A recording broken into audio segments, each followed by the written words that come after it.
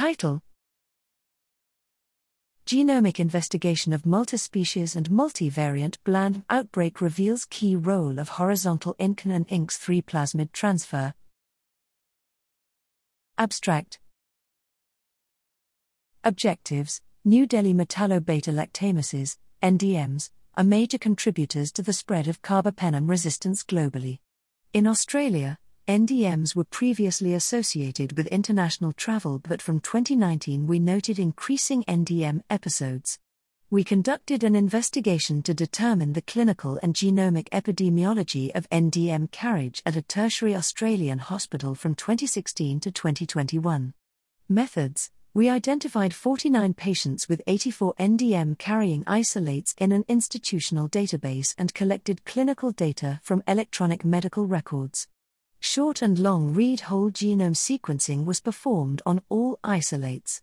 Completed genome assemblies were used to assess the genetic setting of blaNDM genes and compare NDM plasmids.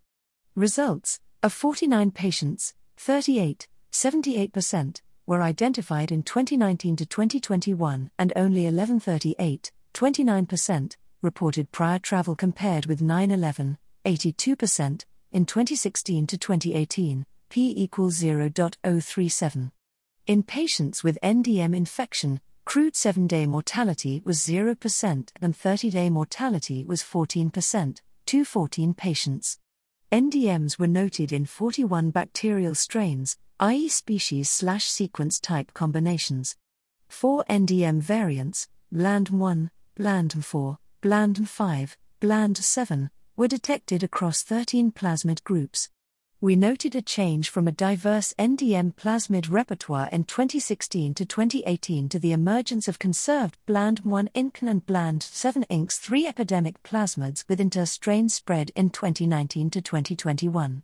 These plasmids were noted in 1938, 50%, patients and 3568, 51%, genomes in 2019 to 2021.